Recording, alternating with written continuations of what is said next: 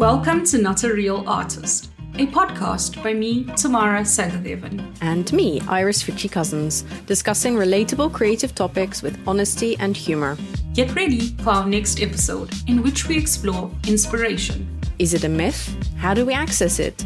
And if inspiration is even that important? We hope you enjoy the podcast. We're coming straight hot of listening to our last finalized episode, which I found absolutely exciting and inspiring. So with that shameless segue, let's get into today's topic, which is inspiration. Is it a myth? Iris. Yeah, I think that I like this clickbaity title because it's like, it sets up the conversation so nicely. It's not like, oh, let's talk about inspiration. No, is inspiration a myth? And obviously, like, we're going to have opinions about that. So I'm actually in the camp, oh, maybe I shouldn't say, like, listen until the end of the podcast to find out what I think. No, but actually, I'm going to, spoiler, I think inspiration is a myth. I think inspiration exists as a feeling, as a concept, but the way we interact with it, the way we are kind of taught about it, the way we think about it being like super magical, something you need, something that you have to wait for, I think that is a myth. Okay, cool. We can stop now. 2-minute podcast. Great. We're done. So if you enjoyed this podcast, no, I'm kidding. Well, I was thinking about it, and when I looked at the topic again, I thought, why did we ask this question this way? The reason it feels magical and mythical to me sometimes is not because of how I see it displayed in videos or whatever, you know, this bright orange light and cherub singing. Mm-hmm. But it's because I don't understand sometimes where it's coming from, because I work in a frenzy when it hits me, or I'm in flow, and I don't take the time to sit down and be aware or analyze how all of these components came together for me to be inspired and to work. And I think that's why it can sometimes feel mythical and magical to me. Okay, so you're saying like when you get into it, you're not in the mind space to deconstruct it. But if you were able to deconstruct it, then it might be something that you can purposefully create for yourself. Yeah, I think that a lot of people feel that it's something magical because they haven't had that time to deconstruct or analyze it. The other thing that I think about inspiration is, I don't know if you've noticed, if you want to draw rats or orange squares, whatever floats your boat, that a lot of other people are doing it at the same time. And I think that's just this collective, because we're all consuming the same media, watching the same things. I don't know if you've heard like this reticular activated or activating system. So this part of your brain that like confirms your biases or whatever you're interested in. Oh, right. Yes. Confirmation bias and stuff, and like so cherry picking and all those good stuff. If you want to buy a white Ford, this is not an advert for Ford, by the way. You will see white Fords everywhere. It's the Dunning-Kruger effect. Yeah. Which you, I think, spoke about in one of your podcasts, yeah? So no, sorry, it's not the Dunning-Kruger effect. No, the Dunning-Kruger effect is assessing your abilities incorrectly. No, this is the Baader-Meinhof complex. No. I don't know. I know it's RAS, and you're right about Dunning-Kruger. I just said yes because I remembered you talking about it. But that was a different thing. This is the Baader-Meinhof. It's when you become aware of something and then you start seeing it everywhere. Yeah, we did say it's honest. And as you've seen, I'm extremely honest. I just agreed with something and I didn't remember it. I can say anything and you'll just be like, yes, Iris, I agree with you, Iris. So that's, I think, something that makes it seem really magical, because it's an idea that was definitely just only in your head, but suddenly everybody else is doing it. And that's what kind of makes it feel magical. So I think it's really good to understand why it can feel magical. And then afterwards, it's easier for you to say yes or no, whether it is magic or not. Yeah, I think you make a really good point about that. You don't need to necessarily understand everything. And when you've experienced inspiration like that, what you call being in flow or this frenzy, you know it exists. And maybe, you know, you want to end up there more frequently. And yes, you can deconstruct it or you can set yourself up for success, but I don't think that you can completely control it. And I think that's kind of like that slightly magical quality. And I think that because so many things come into it. So yes, you can like tick your boxes of, okay, I'm going to do this, this, this, and this, because I know that makes it more likely that I will find that flow. But that actual flow in and of itself is not guaranteed. I think that leads me into something that I wanted to say, which is that I think you need to show up for your art or your creativity anyway, rather than go like, oh, I can only create when I'm in flow or when I feel that magical feeling. And I actually think that when you are an artist who has kind of expectations of themselves, like you're not just doing it when you feel like it, you are doing it either because it's your job or because you're trying to achieve certain things, then you have to show up and you have to do it. You cannot wait for inspiration, because then you will be doing it like randomly, twice a year. Yeah, you got to just show up. That's kind of one of our subtopics, which is waiting for brilliance. And I think brilliance is maybe just another word here for inspiration. You can wait. It might come to you. I don't deny for a second that you might get a good idea, because, as you said, we can tick boxes, but we don't have full control over it. So unconsciously, something could have motivated or inspired you, and then great. But it doesn't work that way for me. The inspiration comes in the doing. Yeah, I really relate to what you're saying there. Yeah. What is this quote? There's a quote, like, I know that I have it somewhere in my book. Can I just look for it? Yeah, look for it. To begin. That was a simple quotation. My yes. God. But I just know it's this kind of thing. Begin teaching, and something will inspire you later that will actually just be, I want to say, better than the teaching you initially started with. And yeah. It's the same with the that's my experience too. Yeah. Because you can't think yourself to brilliance, I don't think. And don't take that as me thinking that thinking doesn't have a place, because I love thinking. I do a lot of thinking, but I feel like that it's like a dialogue. It's a dialogue between thinking and doing. And I say this like fully transparent as a person who used to only think, and I used to only like kind of dream about what I was going to do, and I would never do it. And it's a very stagnant place. It doesn't actually change. Whereas if you start doing, then it informs your thinking, and then your thinking changes, or it doesn't necessarily change, but it adds to it, and you come to more conclusions, and then you have those feelings or flashes of brilliance of like, oh, I never thought about that. But it doesn't occur, at least not as quickly or not at all, when you're just thinking. So inspiration is a stimulus, a mental stimulus, but we don't just have one input for our mind, which is thinking. So as you're saying, which is extremely seductive, by the way, to just think or plan. It's so comfortable, and you also really do feel like you're doing something. Yeah, absolutely. But where the magic happens is when you are doing. So you're not just thinking, but it's a visual element. Maybe something spills on your paper or whatever. Or maybe you hear the neighbors swearing outside, and suddenly you put swearing into your art. And it's all those stimuli. That is the plural for stimulus, yeah? That is correct, yes. Thank you, Iris. That come together to make this magic. So definitely, if you're going to be all in your head, it's, as I said, it's very nice and comfortable and attractive, and you feel like you're doing something, but you actually aren't. So waiting for brilliance is never something that I suggest. What I do want to ask, though, is like, before we got into this, we were talking about ticking all of those boxes, and you can never like truly know how you got into this path of, I don't know, painting a butt. I mean, I know how I got there, but are you able, and if you're comfortable maybe sharing, to trace your inspiration for those works of art that you do, the Neocolor 2 on the black backgrounds, which, as you know, I'm a bit obsessed with.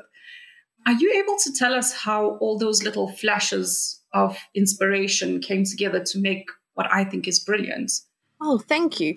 I think that the way that those pieces of art came to be is actually from a place of, well, I'm just sitting down and warming up.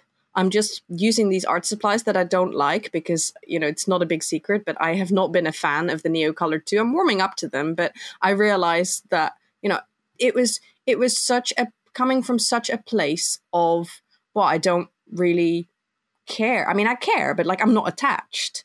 And bringing that to the table, I often feel like I sometimes do my best work when I think the least, when I really kind of give myself over to the process, when I don't get attached to the outcome, and when I'm just working fast. And so these pieces that you like so much are not at all deliberate. They are like it. I think a session of art like that usually starts for me where I'm like, oh, I'm gonna draw an apple. Like, I'm not interested in drawing apples at all. Like, you know, I like quirky faces. I like feelings and emotions. But I also realize that sometimes I need to warm up or do things that don't matter, because I feel like my art often matters a lot. You know, even if it doesn't matter to other people, it matters to me. It comes from a very deep place. And that's a lot of pressure. That's a lot of pressure to sit down and go like, I'm going to make deep art. So yeah, drawing an apple, it just happens. And then like there's a certain thing that gets out of the way. And I don't know, like, what is your experience of getting in your own way? And how does that relate back to what you experience as flow or inspiration? Oh, good question. I don't think I get in my own way necessarily artistically. I think it's... can we have some of that? Can you send some of that juju to me and to all the people right now who are going like, oh my God, I'm so jealous. No, I do get in my own way, but not in that. If I like something and if it's in a different medium, I paint it. If it doesn't look like my style or whatever that is, I just do it because I have this psychological complex that I'm going to die and I better do what I want to do because I might not get to do it tomorrow, which is not the healthiest way to live, but it's a bit freeing. Mm-hmm. And when I do find myself maybe thinking, oh, this is too cute to be Tamara's style, I very quickly have a reaction to that. It's quite a strong reaction, which is, what? Nobody can tell me what to do. Mm-hmm. So I do it. But how I get in my own way is kind of the other things that we spoke about in episode number 1, which is the imposter syndrome or thinking about something. But when it comes to actually doing my art, I'm quite free when I reach the paper. Mm.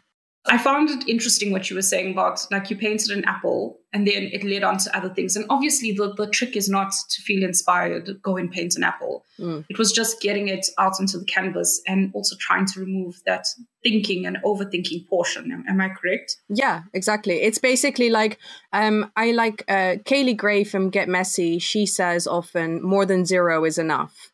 And I love that because it basically means all I have to do is show up, pick something up like a crayon or a pencil and make a mark. And that is enough. And the distance between not doing something and making that one mark, that distance is much, much bigger than between the first mark and a painting or an art journal page or anything else. Like it's just that first step that is the most massive. And so that's why I love that feeling of like more than 0 is enough, because it just leads me in, and then I can go from an apple to, you know, these colorful faces on the black paper that, you know, seem to have struck a chord in some people. Yeah, I just I'm so shameless, but Kaylee Gray is South African. I just want everybody to know. I know. Kaylee Gray is South African. And did you know that Tamara is South African? I don't know if she's told you this. Why don't we talk about slumps or getting stuck? Because I feel like right now we've been talking about inspiration as that wonderful feeling that we sometimes feel. We've been talking about showing up. And then when you show up, sometimes inspiration shows up. But I think what we haven't touched on yet is, you know, what do you do when stuff is completely absent? Like when you're just like, I just want to watch Netflix, or I don't have any ideas, that kind of stuff. You're touching on some raw places in my life right now, man. So I have recently, I kind of feel even scared to say that I'm out of it. But I was like probably in the biggest creative slump of my life. And it wasn't because of inspiration. And I think that's what's kind of depressing in a way, because I had all the ideas, yeah? Okay. And I had all the ideas, but I saw other people executing them, which felt even worse. But it was because of motivation. And I think that inspiration and motivation are sometimes used kind of interchangeably. Oh, that's such a good point. I was definitely inspired, which I think feels worse than being uninspired and having motivation, because I still feel you can. Yes, because then you can stuff. show up and just do. Whereas, and actually what you're talking about, it makes me think about something that I experience, which is that for me, inspiration usually strikes when I can't use it. So it will strike when I really do need to do something else, like something to do with my day job or something to do with an obligation to, like, you know, my kids or my husband or, you know, whatever. It will strike in the queue at the post office or whatever, but not when I'm at my desk. It's like when I'm at my desk, it's like, hi, I'm running away now. Bye. I probably shouldn't laugh. I sound extremely cruel, but I think that's hilarious. No, I think you're laughing in recognition. That's how I see it. Yeah, but I do think it's hilarious. You know, the moment that you actually want to do something, you can't. I think I'm hardly ever uninspired. And when I get inspiration, it's mostly to do things that are not necessarily creative, if that makes sense. So I'm inspired to get fit or something by somebody who's not for long, by the way.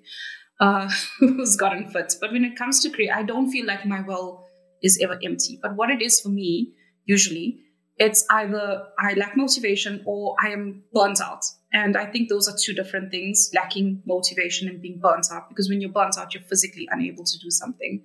So when I'm in a creative slump, it's very important for me to realize which one's the problem. And usually if it's burnt out, I ignore it because I mean, I'm not here to admit that I'm getting burnt out. I'm a little bit hard-headed. So I keep on like ramming at this thing. And I have a list of actions that I perform. I write down every single creative thing that I want to do that I can think of in the moment.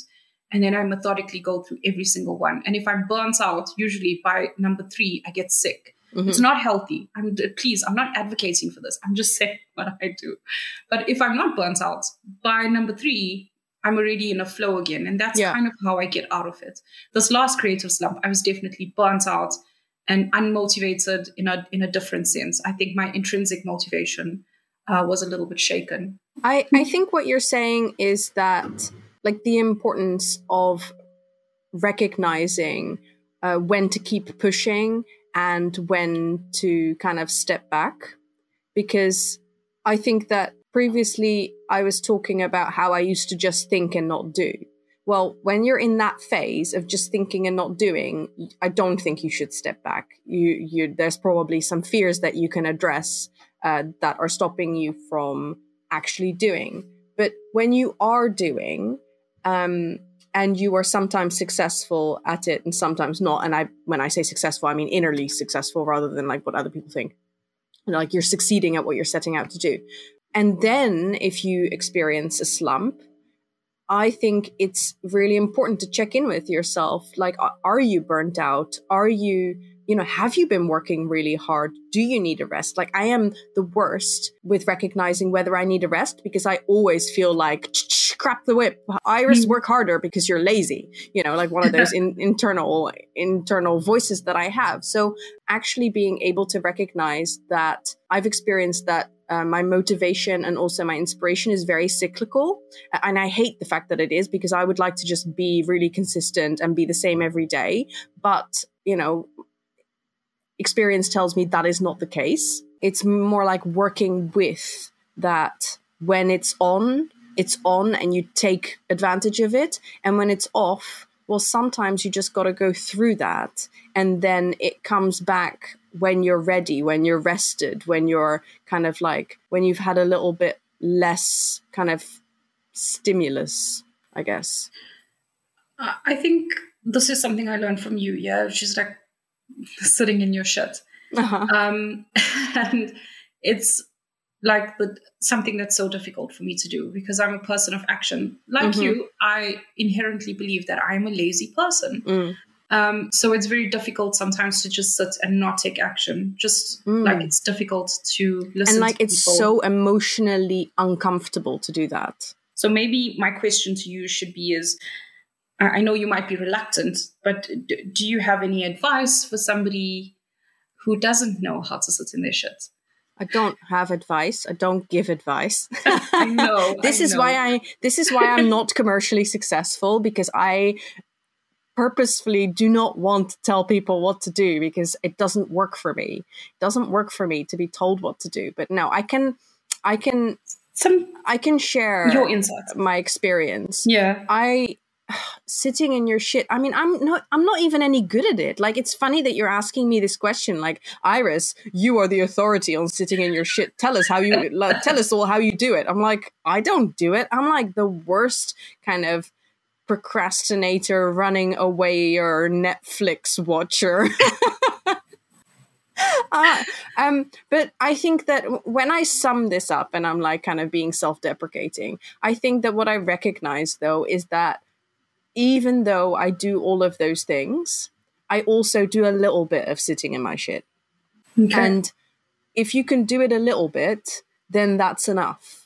And some days you can do it a lot. And obviously I have therapy. I'm very open about that. My therapist helps me a lot. I don't know how capable I would be at doing this if I didn't have a therapist, if I didn't have like an emotionally literate husband, if I didn't have like very supportive and emotionally literate friends. It would be a lot harder, I think.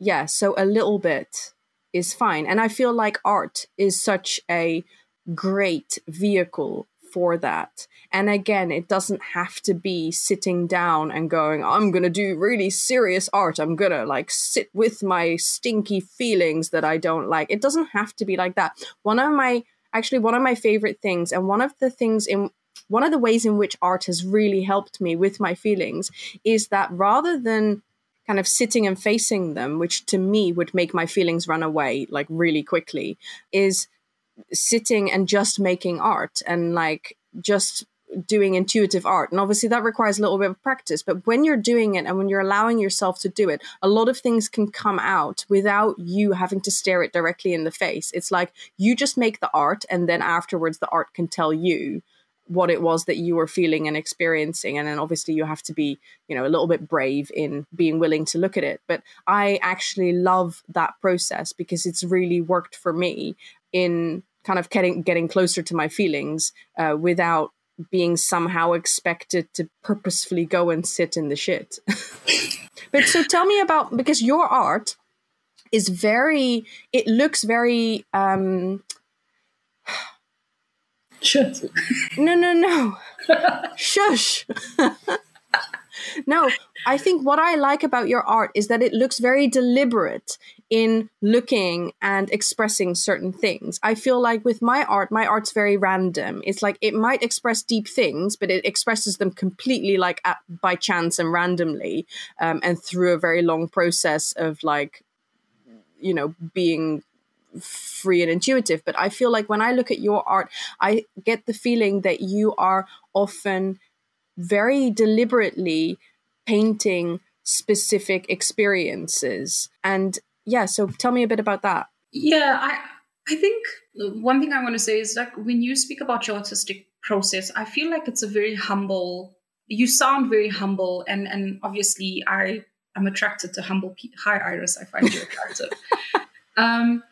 And I feel a little bit arrogant about saying this now after I've listened to you talk about your experience, but I kind of feel like when I go and I sit at the paper, I know what I want to paint. And don't get me wrong, it doesn't always end up like that. I go in thinking, this person trash talked me when I was 7 years old. Mm-hmm. It's time to deal with them. And then it actually turns out to be somebody else that said, or me that said something to somebody else. So I think I feel challenged by my feelings. I feel that when I notice them, I have this drive to confront them. I have to.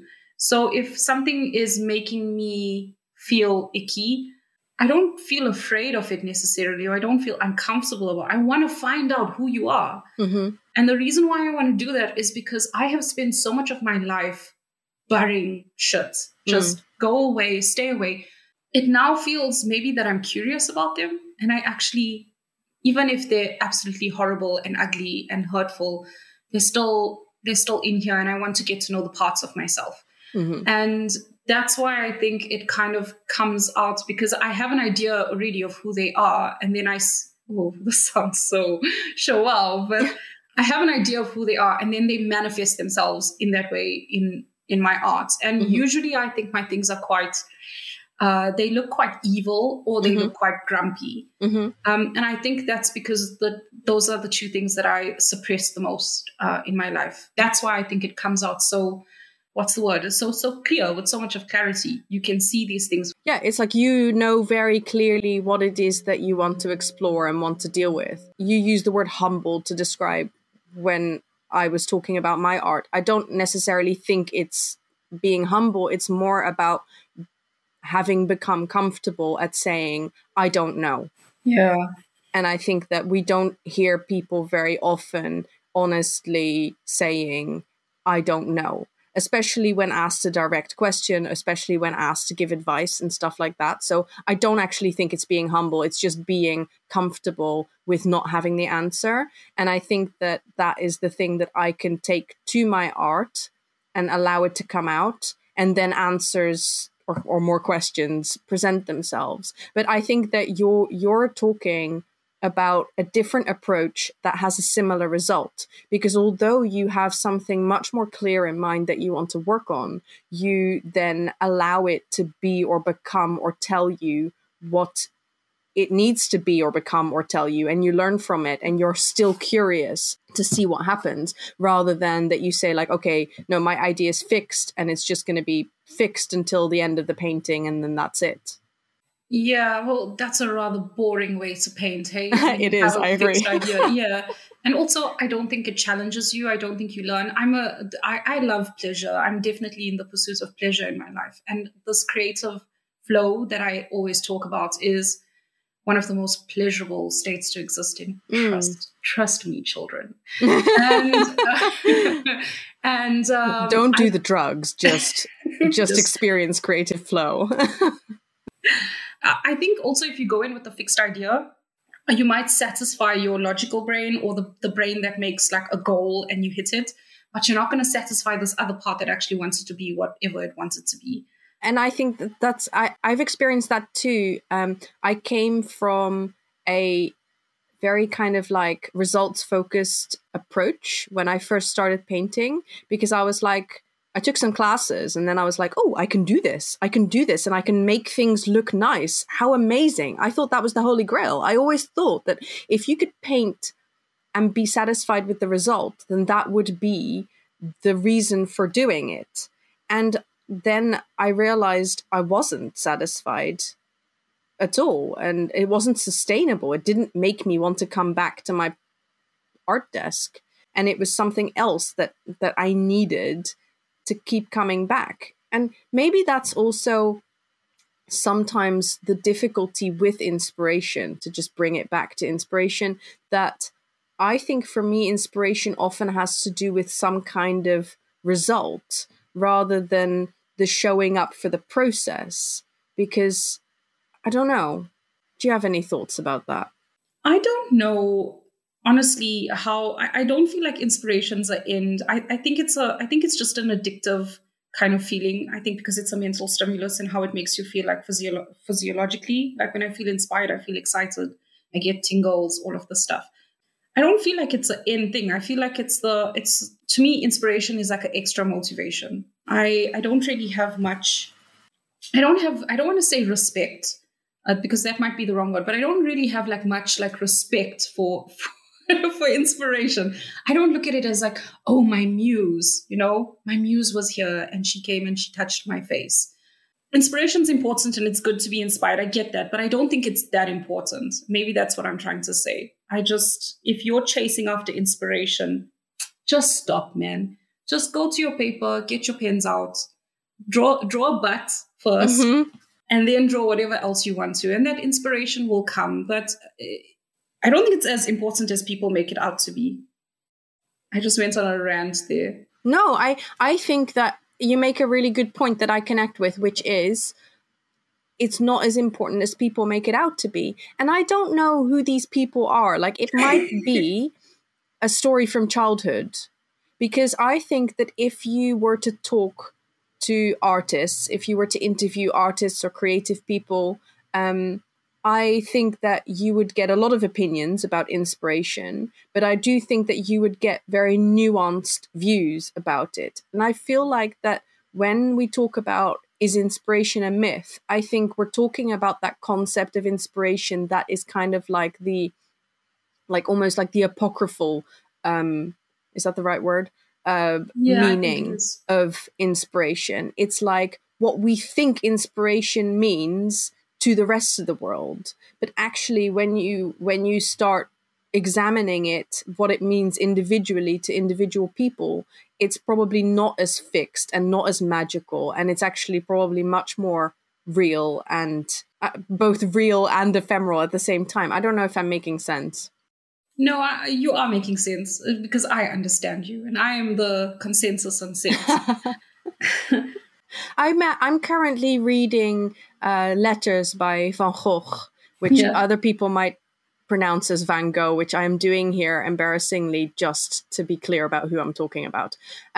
So I'm reading these letters, and I realize this is the first time that I am reading letters by him, and I realize how much of a work ethic he had. He was just showing up.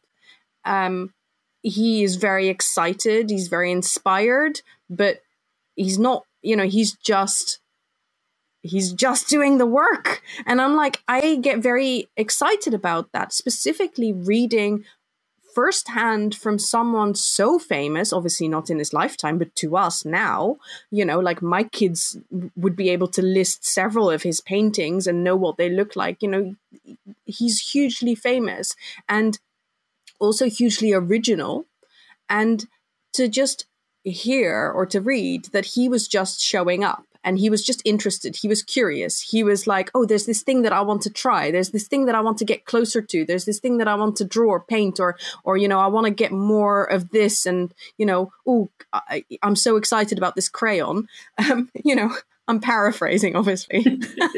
But it's very inspiring to me to actually read about the mundaneness of this is someone who we all know, whose paintings we know, who we would look at and say, well, he was inspired. But actually, when you read what his daily life was like, he wasn't like la la la angels singing inspired. He was just doing the work. I think that's inspiring. I know you're talking about Van Gogh, and maybe I'm going to take it a little bit like out of left field here, but obviously we know he struggled with mental health issues and things like that. And I'm not saying you need to be tortured to be good or inspired, because as you said, he showed up every day. Okay. Mm-hmm. But something that I read that was kind of interesting, I don't know how based in science it is, because I saw that some scientists just disagreed, but it was something called like bicameral brain, where when people felt that they were seeing muses in the past, they actually were, because their brains weren't communicating properly with each other. And it was actually their brain that they got this inspiration from, but it felt like an otherworldly source.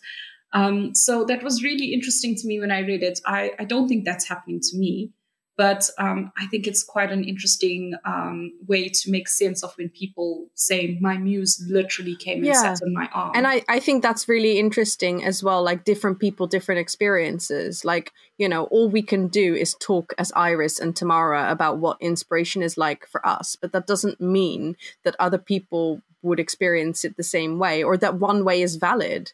Some people, they might show up and they might feel that inspiration and they might listen to us and say, what are you talking about? Yeah.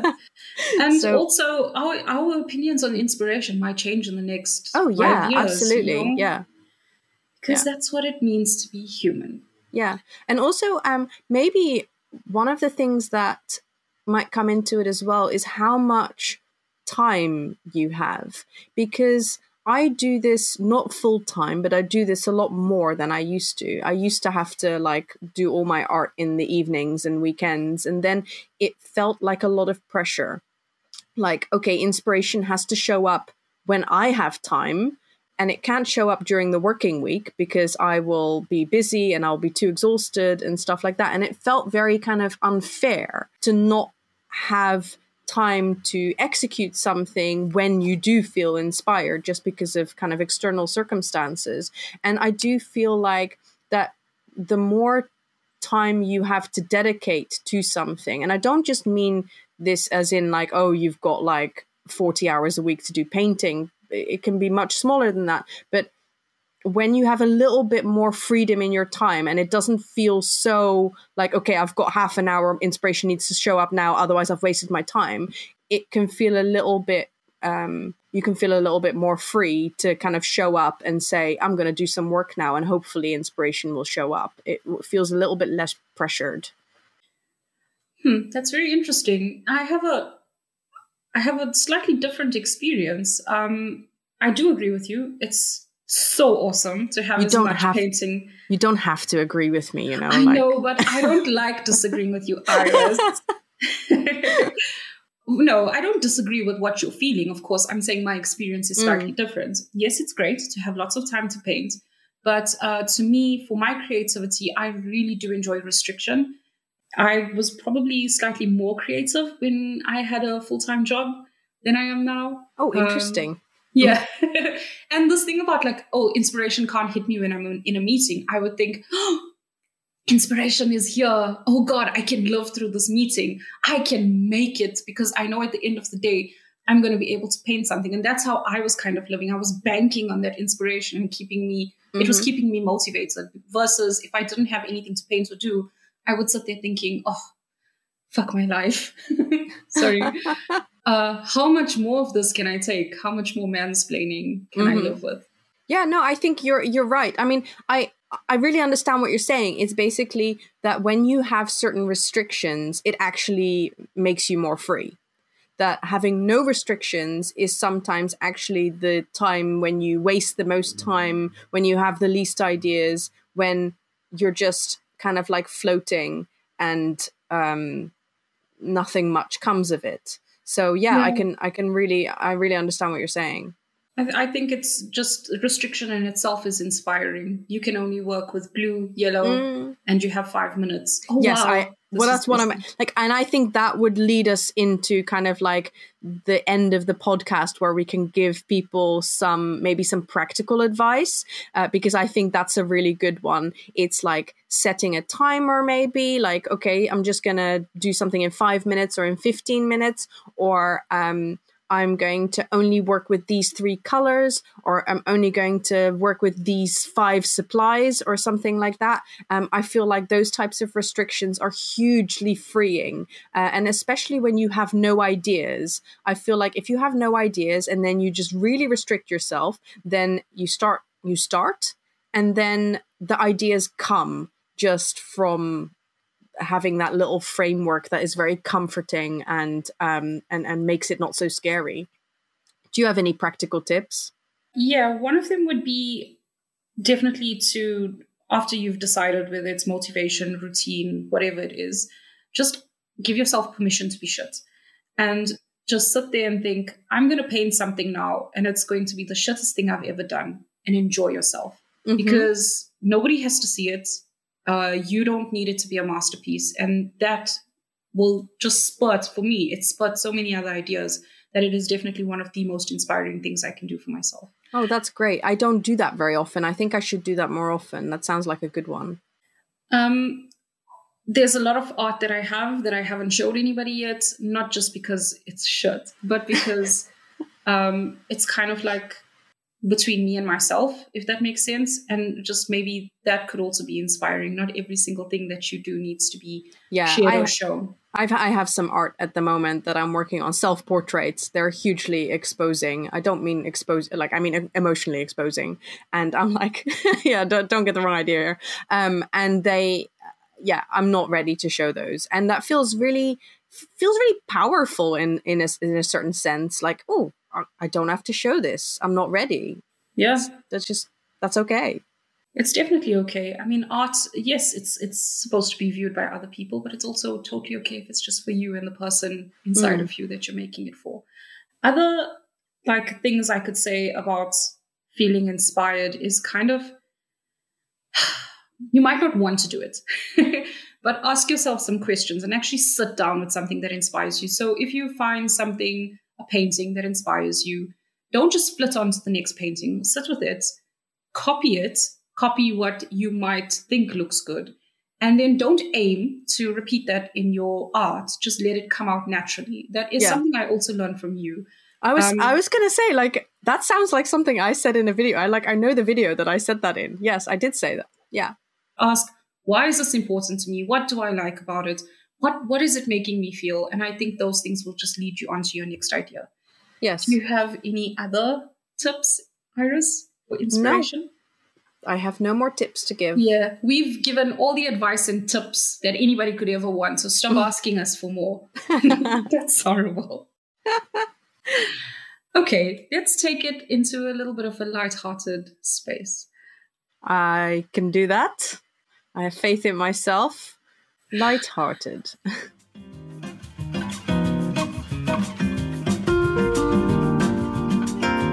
Well, I want to tell you something. I don't know how lighthearted it is, but I've been printing stickers this week and I have been looking for sticker paper. I finally found them and I was using them and I was like, oh God, this doesn't meet my expectations. So I went back in a frenzy to Amazon and I found the perfect sticker paper and it looked great. And then I said, okay, let me read the reviews. And I was reading the review and there was this review that was really well put out and just really saying that the sticker paper was shit. And I was like, oh, this is interesting. This person's put pictures and I went and I checked Was it my review? It was your review. And I was like, that's hilarious. And I was like, wow, check here. Iris reviewed something. Did you try it? Did you try that sticker paper? I didn't. Because the thing is, I had really high hopes for. I know Catnip, who does like lots. She has like a big shop. She's a UK vlogger and illustrator, and she uses that paper, and like it works really well for her. But when I bought it, I feel like I got like a fake version or something. I don't know. And it was expensive as well. These days I order my sticker paper from online labels, I think. But again, I started ordering it and it was really good, and then I ordered it again and then it was like a bit shit, and it's just like it's so frustrating. So I hear your sticker paper woes. I really do. Yeah, I mean, I'm not selling these things as yet, but I would not want somebody to get the original stickers that I did. This one seems okay though. It's not anything to like cry about, or whatever the saying is. But yeah, and I think that maybe just leads on to the importance of reviews, yeah? It's really important to leave reviews. They don't have to be as detailed as ours, but they sure do help. And if you ever want to laugh, go and read Google reviews. It's my favorite thing to do at is night. it? Oh. I enjoy reading Google reviews for secondary schools, because like my eldest is going to secondary school. So we were reading some Google reviews, and it's obviously disillusioned kids who leave Google reviews for their own schools, and it's hilarious. Sorry, it's a bit of a segue, but like, yeah, really funny. In a moment, we will share our key takeaways from this episode. But before we do that, thank you for listening. And thank you for listening all the way to the end. If you enjoyed this episode, like Iris, please leave a wonderful review. I thought you were going to say, like Iris, please leave. No, like Iris, do a good job and review this podcast. And if you feel that it might help anybody, please share it with them. We would be extremely grateful.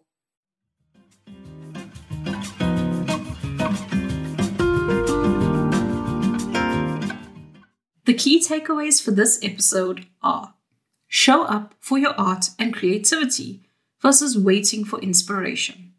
Inspiration comes in the doing. As Kaylee Gray from Get Messy says, more than zero is enough. Feeling like you need to get a little bit of inspiration? Try restriction with your time and your supplies. Give yourself permission to let go of the end result. Copy what inspires you and let it appear naturally in your art. Ask questions about what inspires you. And remember, just sitting a little bit in your shit is enough. Thank you so much for listening to the second episode of Not a Real Artist. Of course, we hope you enjoyed it. And we hope to see you again when Iris and I discuss succeeding at art. Goodbye.